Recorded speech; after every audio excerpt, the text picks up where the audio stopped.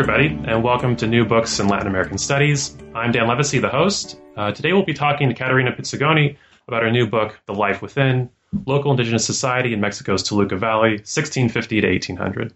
Caterina Pizzigoni, welcome to the show. Thank you, Dan. Thank you for having me. It's really exciting to be doing this. I'm very happy that we can have this conversation.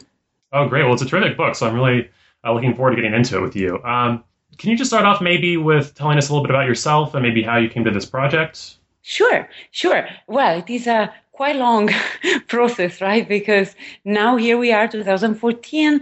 I'm at Columbia University. I got tenure recently, so I went through the whole process, but the project started really quite a long time ago. It was actually well before my PhD when I did my MA in London.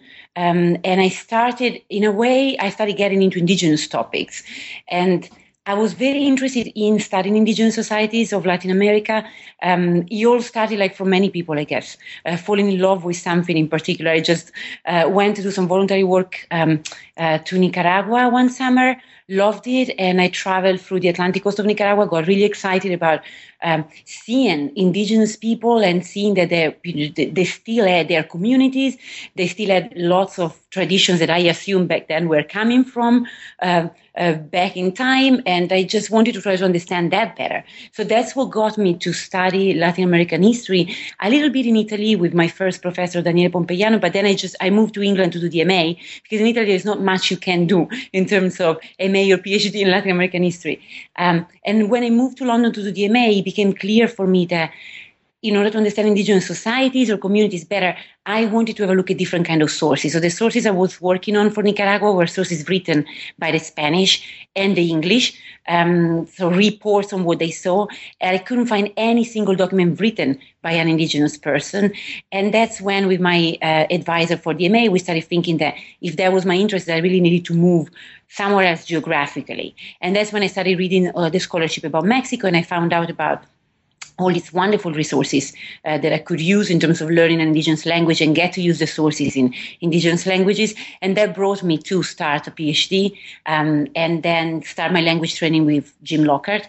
And he probably was the most important encounter in my academic life. So I started studying with Linda Newson in London, and she's an historical demographer. So she did a lot about indigenous people in Central America by counting demographic patterns and whatnot. So when she understood my interest, she told me that I really needed to do something in terms of the training of the language. So I got this training with Jim, and then I got started with collecting testaments and working on testaments in Nahuatl, translating. And that's how I developed this topic and this interest in the household that then brought me first to do the edited volume of some testaments so that people could see the sources, and then the monograph on the household. So it was a long process because I knew I was broadly interested in something. And then I finally hit on a way into indigenous societies. And as you know, probably studying an indigenous language takes up some time in terms of then get to understand it, translating. So it was a long process as I see nowadays, because I think, well, the book was 2012, but when I started it was quite a few years back. So here I am now, and I think that has been more or less my path, and that brought me to Columbia a few years ago. That's great. Well, congratulations on tenure. That's terrific. Yeah. But also, I think it's such a great accomplishment just being able to get into these intimate lives in the way that you do, because as you mentioned, it's really hard to get into these sources, and there's so few from the Nahuatl that kind of get at the inner lives and the daily working. So it's quite an impressive feat, I think, that you were able to do that. One of the things I wanted to start off with, just to kind of get us situated in terms of the book, is if you could describe the Toluca Valley and maybe what it's like, and is it kind of an exceptional place in Mexico in terms of what the Nahuatl community is like, how the Spanish interact with them. If you could just sort of paint the picture for what the valley is like. Yeah, sure. Well, I think it's an ideal location for this kind of studies, because it's in central Mexico, so it's the core of the indigenous presence all through the colonial period. And it's a valley that well before the Spanish arrived was taken over by the Nahuatl, and the Nahuatl kind of use their language as lingua franca for all the different indigenous groups to communicate in between them. So we had Otomis, we have Masawas, Matratsingas, different indigenous groups, but they all had to move on to some basic communication in Nahuatl. So that was established before the Spanish arrived. And when the Spanish arrived, they just kept using the Nahuatl as the lingua franca of the valley. And it's interesting because it's a very good case because it's basically one side of the Central Valley of Mexico. So it's the core of the empire, of the Aztec Empire and then the Spanish colony. But it's still a bit removed from Mexico City because there is a vast range of mountains that separate the two valleys. So in a way, it's not the case of Mexico City. There is a fascinating one all through the colonial period, but sometimes I find it's also quite exceptional one. So when we have a look at Mexico City, we can say many things of what is happening to the indigenous people in the colonial period. But what happens a little bit further out? That was my interest in the kind of the central area where a lot of interaction is happening, but not the core of the colony. So I started thinking of the Toluca Valley because I thought it was a concrete case that could give me many documents and the experience I was looking for. And then a little bit of that was also serendipity because I ended up in my long stays in Mexico to discover these sources of documents from the Toluca Valley that came out of the Juzgado Eclesiástico de Toluca, one of the local ecclesiastical courts that collected these documents and lawsuits through which many testaments appeared.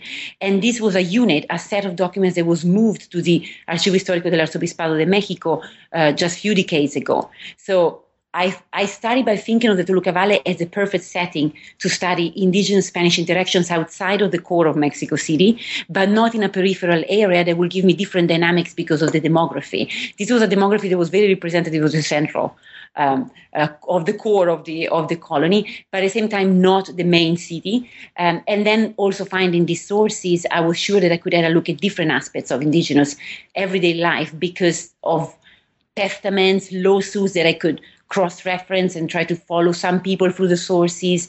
And I think that the Toluca Valley gives you this sort of landscape all through the colonial period of indigenous people that are of different origins, but they handle the Nahuatl and the communications, the official communications is through Nahuatl, so they can communicate and relate to the Spanish that way, and with some Spanish as well that the indigenous notaries have been learning.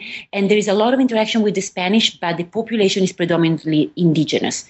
The Spanish, the core of Spanish inhabitants is in Toluca City, and all the rest is pretty much indigenous with just a very few Spanish living among them. So I sort of, among the indigenous people, so I sort of felt that I had the possibility to study the indigenous household closely with interaction with the Spanish, but still very much indigenous. That's great. Yeah. And I think I'll get back to that issue about how much Spanish culture infiltrated or got into Nahuatl society. But one of the things that's really crucial is these testaments that you're talking about, and they kind of form the structure of the research. And can you just spend a few minutes maybe talking about what those testaments are like and what kinds of information you can get out of those testaments and what was the most useful for you in your research? Sure, absolutely. Yeah, that has been my passion, if you want, for quite a few years now. And I know you also share that because you do use them as sources. I think, so testaments, a good way of getting started with that is that indigenous people didn't have the custom of writing testaments before the Spanish arrived. So it's definitely a tradition they took on from the Spanish, and they took it on for very practical reasons. When the Spanish started converting indigenous people, and we could, have long conversation about to what extent they were successful in that conversion, but it became part of the practices that were established on the daily life of these indigenous communities, that before dying, they needed a testament to die as proper Christians. Why? Because then they were going to make some offering or donations to the church, and they were also going to kind of decide how to inherit to pass on to the next generation their possessions. So they took on this practice, imposed in a way by the Spanish, but they very much got into it because it was a way for them to dispose of their property the way they wanted. So it's something that we see through the testaments. That the Spanish had some rules, some laws about how to inherit your possessions. Indigenous people were doing their own things, and the Spanish the testaments were valid even if there was not an application of the Spanish law. But I think that indigenous people felt that they could have a voice in passing on their inheritance, in deciding how to be buried. So although it's something that they started doing because the Spanish imposed it on them, they kind of appropriated the genre and they created their own way of writing testaments. And so what you find in these indigenous testaments, you have usually a preamble, that is what the Spanish want to see, and it always starts in the name of the God the Father, God the Son, God the Holy Spirit. So you have some of the Christian formulas there. But when you pass the preamble with the formulas, there you find the indigenous household being explained, because indigenous people just explain how it is made, the buildings they have, and the pieces of land, and who is going to get what.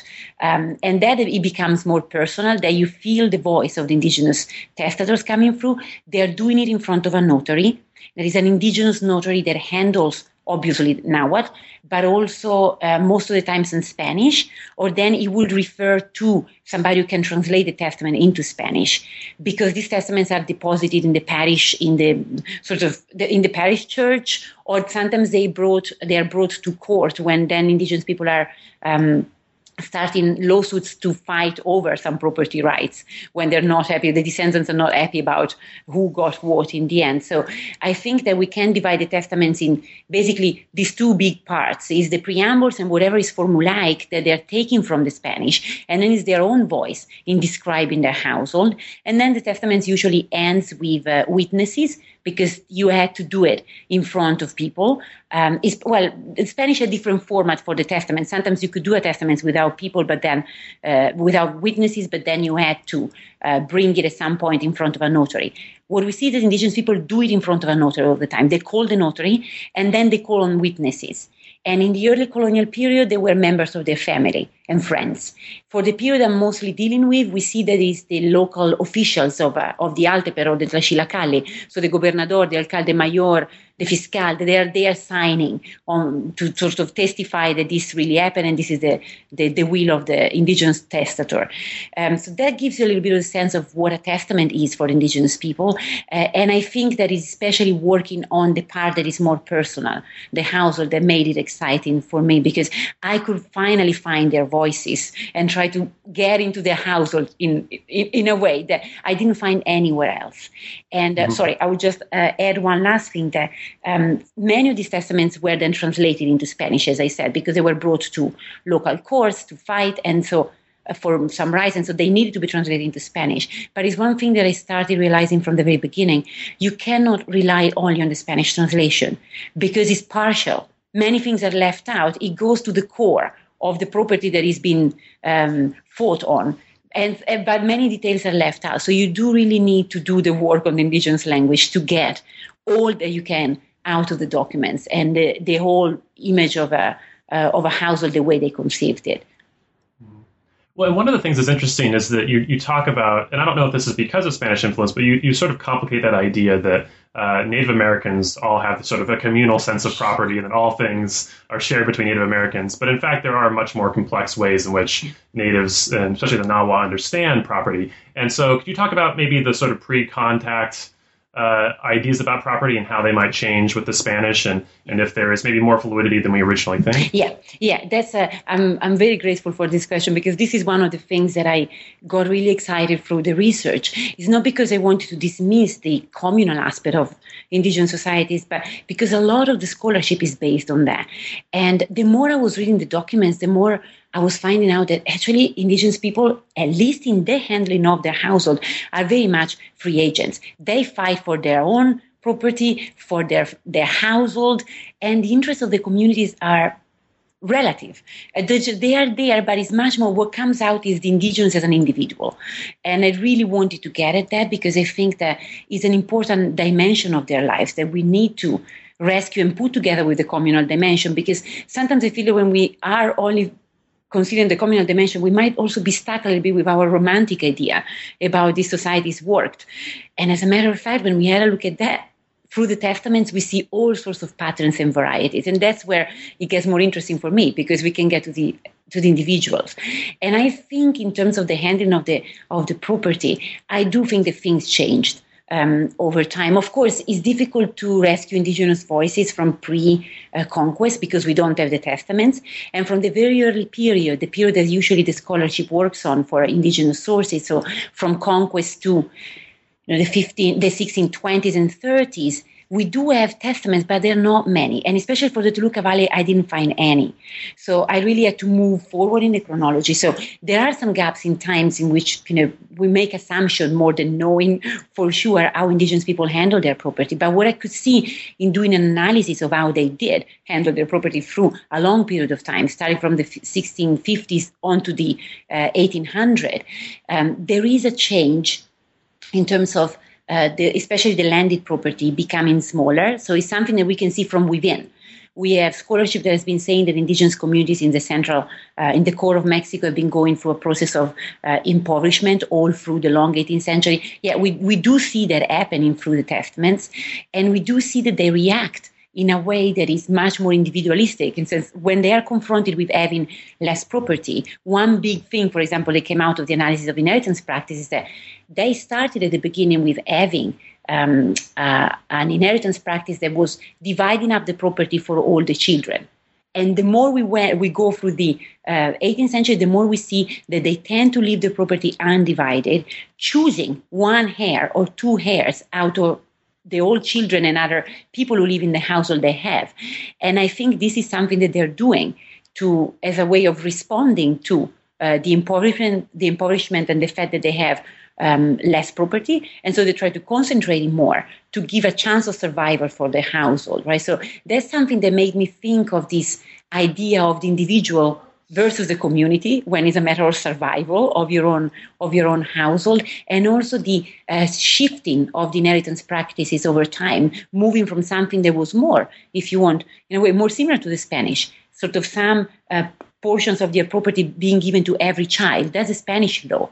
You have, 4/5 of your property is forced heirs. It needs to go to your children. And it seemed that, in a way, the indigenous people were behaving like that in the early colonial period. And the more we go through the 18th century, the less they do so. So they actually, that's a concrete example, they're not applying the Spanish law, which had been there through all the colonial period. They're reacting to their situation and make it more a matter of their own personal property. And one thing that is striking is that when they speak of the lands, we know that the lands originally came from the Altepet, right? Because the Altepet was kind of splitting up the lands that were communal lands and entrust them to the different households and the head of the household to be cultivated.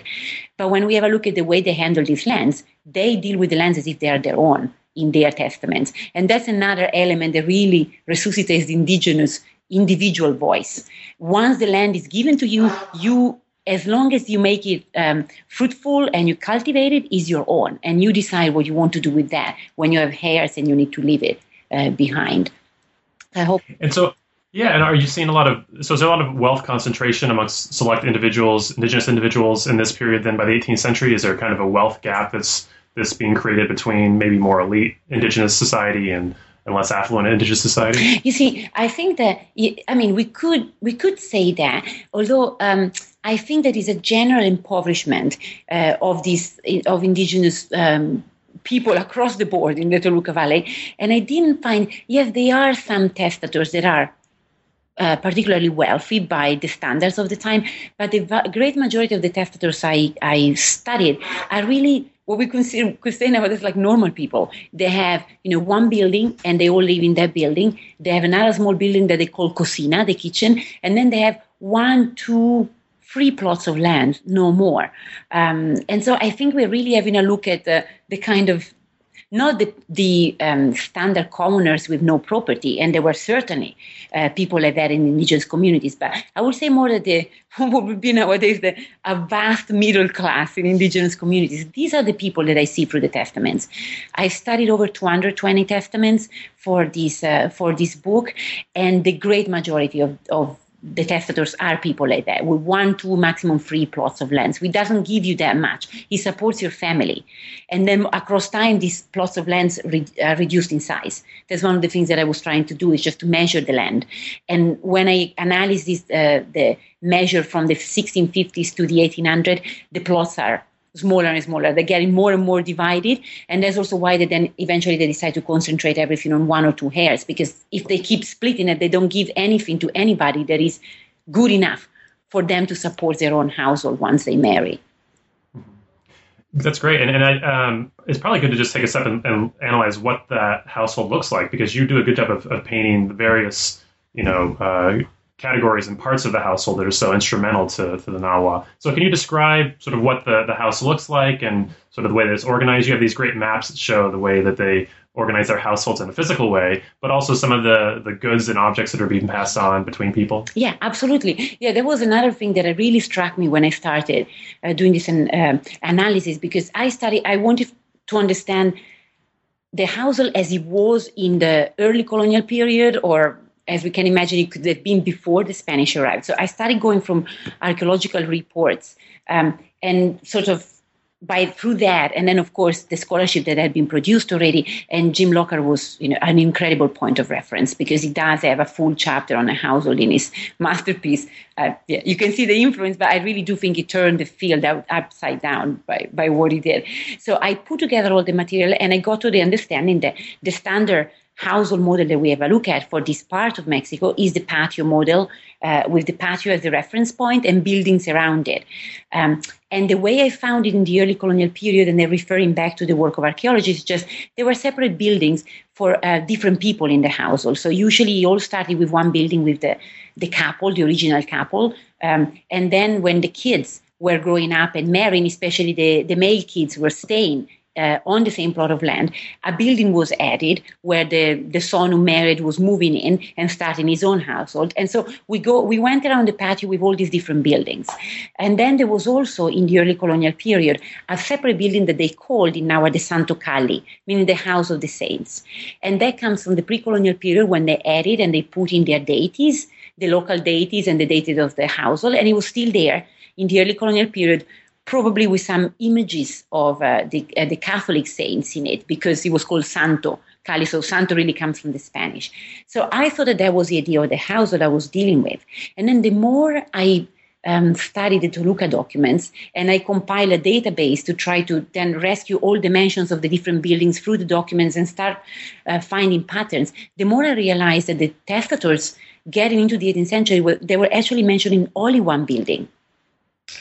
One building, and then another building they kept calling the cocina, something that didn't happen in the early Testament. So I thought that something interesting was happening in terms of maybe changes in the spaces of the household that I was not exposed before, and I thinking that, it was something I didn't think I was going to find when I started looking at that. And then the more I came up with these patterns, the more it became clear to me that what was happening was that they had finally one building, and they were all living in that building. So even children, when they got married, they stayed in that building unless they were moving out and they were going to another Trashilakali. And that meant it was another practical sense of, on one side, probably impoverishment, so not having plots of land big enough to build different buildings. And on the other side, that's what I say in the book, I think is also this daily contact with Spanish society. That's the way the Spanish lived. And that's why I have this analysis of how the household for the Spanish. It is much more a compact building. There is a patio in the Castilian and Andalusian household, but there is a patio, but there is a compact building that is around the patio, and everybody's living in there. And if you're wealthy, you have different rooms for different people. But if not, in a poor Spanish household, people live all together. There is always a cocina. And the indigenous people picked on that, and so they started having it in their households instead of cooking with braziers outside in the patio or in the main building. And then the other thing that I noticed was that there was not a mention of the Santo Cali anymore. The Santo Cali seemed to have been kind of disappeared. What I found in Nahuatl all the time was this Nahuatl term, Ichancinco Dios, that means the house of God. So at the beginning, I thought that was how they called the Santo Cali in the later colonial period. And then I found out that they were calling Ichancinco Dios their residence, because they mentioned that they were sleeping in it. And finally, I got to the understanding that what they meant was that it was one building, they were sleeping in it, and the saints were in there with them. And that's when I paid attention to that. I started finding they were referring to the altar of the saints in the same residence they were living. So I was kind of able to reconstruct these changes over time. And I found I got very fascinated by it, because I didn't imagine that something that big was happening. I mean, big for me because I love studying the household, but it's a radical change when we think about it. And this is much closer to what we see in indigenous communities nowadays. When even poor communities, they usually have one big building, everybody's living there. When they're lucky, they have a cocina. But there is the first thing you see when you get into the households of indigenous people nowadays is that there is an altar with the saints in there. And it's not how they started. in the pre-colonial period, they had a separate building for their deities. So I think that the testaments allow you to go back to reconstruct this dimension of the household. So how the special units of the household are changing. And then we can also get at the objects in a household. And that's another difference that I found. In the early colonial period, there is mention of so many things that they have. In the later colonial period, they almost nothing. And I don't think, well, partly can be impoverishment, but I don't think that they were living, without pots and pans to cook or without pieces of clothing. I think that what happens for this period is that in the Testament, they really focus on what is more at stake, and it's the actual buildings and the land. Because the communities are getting poorer, they need to be sure that these kind of things are passed on in the way they want. And passing on pots and pans or some chicken becomes less important for them. Probably also there is less quarrel over these things, but it's really fights, lawsuits on the house, the building, and the lands. And then, of course, the things that they keep mentioning is the plants. So magueys are always in the testaments because that's a big resource for them. Cattle, when they have big size animals, they do mention them. I found very few mentions of chicken and pigs, and it's not because they didn't have them. I really think that there is, on one side, an impoverishment, but on the other side, a focus on what really matters, that we make sure that it is passed on, because the rest is a bit less essential at this stage. So we can definitely study what is in the household. It's just that across time we do see that some objects disappear. And I don't think it's because they're not there. I think because they're really going for the essential. Well, and one of the things that seems to be at least mildly essential are these patron saints that you talk about and these relics. And I thought that was such an interesting part of the whole process. And I wonder if you could describe, first of all, who produces these patron saints, these images, and then what kind of centrality they take within these families. Yeah, that was the other thing. I mean, yeah, there are all these things that was the other thing that I found out about. But I thought it was fascinating. When I got into it and I started understanding that they actually live with them. And that's what you see, testaments after testaments, when they describe their household, they go for the buildings. Second is the land. Third is the saint. That's why I have all this idea in the book that we do need to think of the indigenous household as these three elements of one unit. Is the buildings, is the lot on which they're built, and is the saints. All the time, because when the saints are there, they mention them. Many times they have just a general expressions that the saints are there. Other times they tell us what saints are there. And that's very interesting because you get to see who lives with them in terms of the saints. And oftentimes the prominent one is not the patron saint of the community. So that tells us a lot in terms of, or at least opens to a lot of possibilities when we think of the way they were converted and the fact that, there was the parish church with the priest, and the patron saint is put on display in the parish church as a very important one, is processed around for all the processions and whatnot. But when we get into the household, it's not very important. They have their own saints. They choose. Might be a matter of a particular household being attached to a particular saints, but when the patron saint is there, he's always there with other saints, and most of the time, it's not the first one that is mentioned. So it's telling us something of what happens in the economy of the household when they have to choose their saints. And what I'm trying to do is there is a whole study that can be done on who makes them, and that's actually the new project I'm getting into. So I can tell you more about that. But it's something I started studying the testaments and thinking of the book that we're talking about today, I just realized that they are a fundamental presence that we need to consider, and there is a whole kind of realm of relationship that goes on around them. They are members of the household to the extent that they are given lands like any other heir. The only difference is that usually say the plot of land so and so is given to La Virgen del Carmen, for example, and then they usually say that the daughter or the son needs to take care of the plot of land. What it means is that there is somebody who practically needs to cultivate the land, but whatever they can get out of the land goes to the Virgen del Carmen, is the property of the Virgen del Carmen. So they seem to be dealt with as resident in the household, but then there are also objects, and you can see that because they tell you what they're made of, in not all the time, but in many cases, so you can get at the material aspect of that. And I think that that's a fascinating presence that, of course, comes out of this influence of the Spanish. The Spanish brought the saints to Mexico, but indigenous people had their deities with them before, so they kind of embraced the cult and made it their own. And we can just understand what happens if we ever look at the household. Because if we remain at the level, again, of the community, the parish church, we would assume that the patron saint of the community is the most important. And when we start even to look at the level below, they're all different dynamics. And I don't know if you want me to go more into the saints, telling you about the new projects, or if we should stick to the book, whatever you prefer. Well, we can go back to that towards the end of the conversation if you want to. But it's such a fascinating aspect of this whole culture, and it maybe kind of gets us back to that question about how much acculturation was going on, because as you said, this was part of kind of an appropriation of Spanish culture, but it was also likely a sort of pre-contact kind of relationship with supernatural, right? So, is there an easy way to talk about how much the Toluca Valley was influenced by the Spanish over the course of the 17th and the 18th centuries, or is it pretty difficult to disentangle where we have Nahua influence, where we have Spanish influence? I think it's such a mix, right? It shouldn't surprise us because many people have been saying that. But I think that what we can get at by having a look at the household dimension is try to disentangle a little bit this mix that sometimes it seems to be too difficult to see where things come from. I think that from the point of view of the household, we can have a look at this relationship of conversion and acculturation in a more detailed way, because we can follow threads that we have through this testament. So one thing is this practical example that I just used, but the difference between the patron saint and their household saints is something that when we have a look at the pre-colonial, whatever we know of the pre-colonial deities, we see that, of course, we had the big deities that were important for everybody.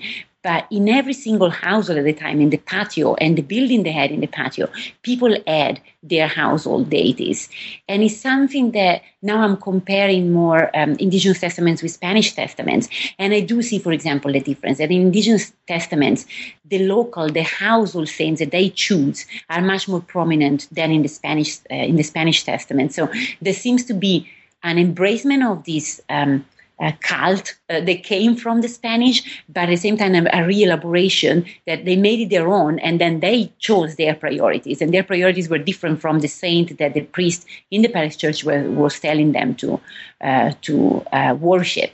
We do see some practices in terms of the worship of the saints that we can think, again, are a mix, absolutely, but then we can start disentangle the mix when we compare them with the Spanish practices. So there's some offerings that were going on at some times of the year, the sweeping of the floor in front of the saints. We can connect it back to the sweeping of the temples that the indigenous people were doing well before the Spanish arrived. So we just go for the details. So it might be even just a tedious piling up of the details, but I think we get to disentangling that.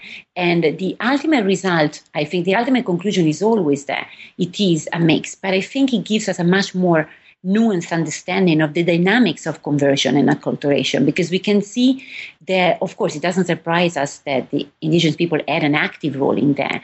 But it surprised me anyhow that we see it at the household level to such an extent that it gives us the voice of the individual indigenous people going for that and making their choices, and they're not community level choices, it's their choices. So I think that we can see a lot, and we can have a look at this indigenous Spanish acculturation process from a fresher angle that is not the one that we have been using, because usually we stay at the community level. And so we can really see what happens. I wouldn't call it the battle for the household, because it's not a battle. It's much more on a daily interaction. That's something that I try to talk about in the book. That's what I want to emphasize, that is really a daily an issue of daily choices that many times are even unconscious. They're just matter-of-fact choices. You just choose something, as we do nowadays in our daily life, without thinking that we're making a particular statement. It's just, oh yeah, I like the particular saint. It fits better my eye, or it's the same name that I gave to my daughter. So there are all these elements that we can get at, and they really rescue a lot of the individual choices that I want to kind of emphasize. So, I don't know if I'm kind of giving you a clear answer for that, but I do think that the ultimate result is what we know, and is this entanglement and this mixing, but I think we can start teasing it out. And I will add just one last thing on this. I think for me what is interesting is also when we go for this teasing out the different elements, we can also see the richness of their Catholicism and what was there that then was lost, for example, through times in many cases, because when the church came in, and they really quite didn't like the way indigenous people were dealing with saints, they tried to enforce. For example, the representation of certain saints was too blasphemous for the local church and for the church in Rome whenever they realized that it was going on. So we have sort of periods in history in which we have this cracking down on the way indigenous people are using the saints. And for me, reconstructing this entanglement allow us to understand how rich that Catholicism was and what was lost or gained through time by cracking down on that. And I think that's an important aspect. We can become more we can go deeper with this kind of analysis. And you do, I think, you do a good job of showing that relationship between the sort of household and the community. And there was one part that I was really struck with where you're talking about women who are convicted of adultery, and then they have to go off and be sort of supervised by another family. And there's an aspect of kind of community surveillance of the household. And is that sort of an aberration, that story that you tell, or is that sort of part of the way that these households are regulating each other? Yeah, no, I would say that's definitely part of the story. Of course, the cases of adultery that come through the documents are a little bit kind of the exception, because on one side, I think that there was a lot of that going on in indigenous society, and it was reported only when it became too scandalous or too much of a problem. And that was the way it was dealt with. Now, that way of being entrusted to a family to be supervised is present in the Spanish law. It's called the deposito, and the Spanish were doing it the same way. So it's definitely a kind of a Spanish law that is coming in. What I think that is interesting to see is that for indigenous society, there was not necessarily a problem, because indigenous society had a much more fluid way to deal with relationships. Many of them were starting actually not with marriage. There was a cohabitation, and if things were going well, then people were going to marry. Otherwise, they were separating with not too much problem. And in a way, when we have a look at this deposito and how people are monitored, there is a lot of that comes from Spanish authorities trying to impose a regulation on relationships. And I think it's always interesting to see on one side the two sides negotiating over that. But on the other side, when we think of the local Spanish society and what is happening between at the levels of, for example, the sort of the poor Spanish people, there's much more of that goes on. That is then similar to indigenous people in terms of adultery, in terms of informal relationships. Contra, they were called in Spanish the baragania. So it was not really a marriage. It's just that you agree to live together. And so Spanish society at the low level is more flexible than what we can think, than what we usually think. It's just that then it gets regulated from the above. And then all through the colonial period, we see, again, a cracking down on some of this behavior. So I think that indigenous women adulterers ended up in being supervised in other households more because the Spanish had it as a practice than because indigenous people really believed in that. But again, they embraced it, and it was fine in the end. And after a while, these indigenous women were getting out of that deposito. The situation was solved. These are not too many cases, but I don't think it's because it was not really happening. I think because only the most blatant cases were brought in front of Spanish authorities. Mm-hmm. That's always the problem of doing kind of any legal searches into these things, is you find the most extraordinary cases, right? Yeah. You have that temptation to spin it out further than it actually needs to go, right? Yeah, they're amazing cases usually, right? And again, cases where we have the individual voices coming through very much. Mm-hmm. I kind of want to just be a little bit broader for just a bit. I was wondering if there were certain issues that you weren't able to talk about in this book that maybe the wills had that were just sort of hard to place, or were there certain problems that you ran up against in trying to construct these households? Because one of the things that you talk about kind of early on is that there's actually no Nahuatl word for family, and that idea, I mean, how do you construct the history of the family when that culture doesn't have a term for that? And so I was wondering what some of the challenges were in trying to reconstruct this notion in a really complicated setting. Yeah, that's a very good example, because that's actually, when I started working on that, I thought that I was going to find lots of references to a kind of sense of identity of the family, and then there is not specific Nahuatl term for that. What I kept finding are the terms for the household is the Nahuatl Kali or Chan, that means house or home, a little bit the distinction that we have in English, although they were used very much as synonyms in our testaments. But so that was one example of me needing to shift my approach and actually getting more into the household, and then deciding that the household was really going to be the framework, and what I talk about is the household, is not the family. And that also allowed me to open up to a different understanding of what the household meant for Indigenous people, because yes, it's kin-based, and most of the people who live in there have kind of blood ties, but not necessarily so. We do find cases of, orphans living within this household, or distant relatives or friends. It's a concept that is more the shared space. When people share this space on a regular basis because they all live there, those are the inhabitants of the household. So the idea of shifting from family to household allowed me to then think of the saints as another level of inhabitants of the household that wouldn't make sense if you stick to the conception of family, for example, because you don't think of, again, the example of the Virgen de Carmen, you don't think of that as your sister or mother. No, really. It's just another inhabitant of the household. So that's a good example of how I needed to shift by having a look at following the terminology in the sources. Yeah, there are some aspects that are difficult to get at, no matter what. And for example, is the issues of belief. How much is there when we have a look at their sense of Catholicism? That how much is it? Did they really believe in that? I mean, the question of belief is something that is. You can really. I made some informed assumptions, and I hope they can be taken. But it's very difficult to then say, because in a way the testaments are very concrete when we go to the properties they discuss, the possessions and all that. But when we think of the formulas that are used, do they really believe when they start in the name of God the Father and Son and the Holy Spirit, or is more a formula that are picking on from the Spanish? So issues of belief, I think the testaments are good at getting to issues of ritual. We can definitely discuss the Catholic ritual for funerals through what they do, because they all, in the testaments, they all mention how they want to be buried.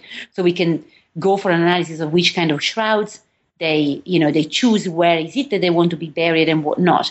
But did they really believe that? Is there a sense, is that a kind of sign of the fact that they totally embraced the Catholic funeral, and they believed that they were going to go to heaven or to hell afterwards? So I think that, it left me, this analysis left some parts that I didn't feel I could get into, and the issues of belief are ones.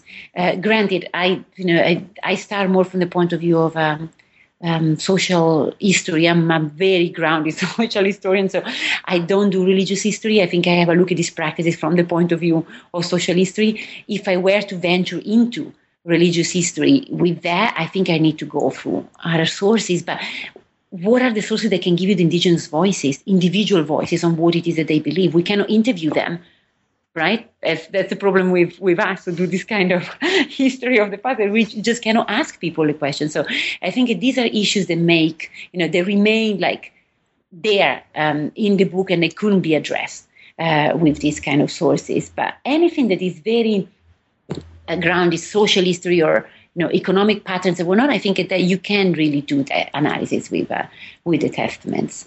That's, I think, I'm just thinking if I had any other I think some of the difficulties are related to the vocabulary that is, the chapter I have on land and the distant land, and trying to get a sense of how much land they were talking about. And then I got into the way of measuring, and I found out all different patterns, because they were, in some parts of the Toluca Valley, they were using the Spanish measures, in other parts, the Nahuatl measures. So that created a little bit of difficulties. And that's why I'm also saying, I'm giving there in the chapter an approximation to what I think is the amount of land these people had. It can never be certain, because not everybody left testaments, so we cannot have a pattern that is representative of the whole valley, and some lands were not mentioned in testaments when they were too marginal, or so we could never be that sure that that's it. But by putting together these patterns, working on the database, you can get a good approximation. So that's another example where I did have many difficulties. I think in the first two chapters, household and land, were the ones that took me the longest to write, to try to come up with these patterns and inheritance patterns and whatnot. So Well, is that sort of part of the explanation for why maybe there hasn't been as much work done on this particular time period? I mean, you mentioned that there's a lot done in the sort of 16th century, but then when you get into the 17th and the 18th, it's really hard to access those lives. And do you think that that's because of the problems you just elaborated here in terms of those native sources? Yeah, I think yes. I think it is also an issue of the excellent work that has been done on the early colonial period. And as a focus, most of the time is a concrete community. So you take an altepet or, an altepet and some trashilakali around it, and you can, if you have a good corpus of testaments, you can say wonderful things. But it's very difficult to replicate that because you don't have that many cases in which you have a good corpus of testaments coming out of the same altepet. More often than not, they're scattered across a big region. And then when you try to kind of work on patterns through that, it really requires a lot of time because you have to try to find at least testaments that represent the old region and at least a few testaments for each settlement. So it takes a long time to put all this together because they're all in different archives and they come through different ways. And so I think partly is that when you want to move the analysis from the community level, the altepet level, to something bigger, then you run into the problems of how is it that you can do it in terms of putting together the right amount of sources. And I think I was lucky that I found this first repository of testaments from the Toluca Valley in the Juzgado Eclesiástico de Toluca, and then from there I ventured out in terms of gathering more information. Jim Locker was incredibly helpful in that. Stephanie Wood, who studied the valley extensively, shared some of the documents. So I really got a lot of help in that, but I wanted to get to this regional dimension, and I think it's a difficult one to reconstruct, and that's probably why it's not then very easy to find other examples. But that's what I'm hoping for, other kind of these regional level studies for other parts of Mexico, so that we can make comparisons. And that is when this really becomes very fruitful because we can work on the differences and try to understand what happened in the different regions. But we do need, I think, at the scale created a lot of complications, and that's something, that kind of scale, I don't see it in the early colonial period. Is more the community level studies there, or the Mexico City studies. There are many books that are excellent on Mexico City. It's just that for me, it's an exceptional case in itself. And when you go out in the countryside, what it is that you can do? You study one altepet, but if you want to go bigger, you have all problems with the sources. Mm-hmm.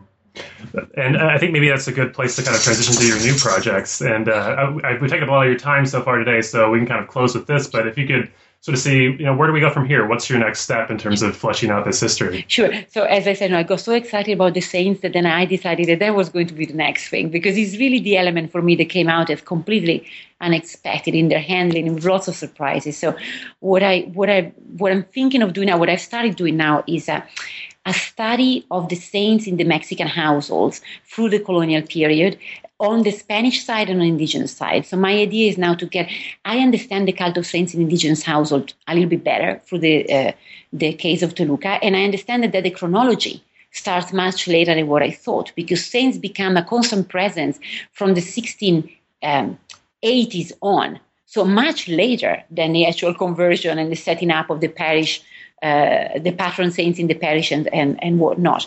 So I'm going back to the Spanish side of the issue, and I'm trying to understand, of course, saints in Spanish households in Mexico were there from the very beginning of the conquest because they brought them with them. So I'm trying to compare testaments and inventories on the Spanish side with the Indigenous side and try to understand how they handle with the saints on both sides. And my idea is to do history of the saints in Mexican households from the point of view of the saints as inhabitants of the households, and at the same time from the point of view of the saints as objects. So bringing in all the material culture studies on that and try to get at the saints who produces them. Your questions from before.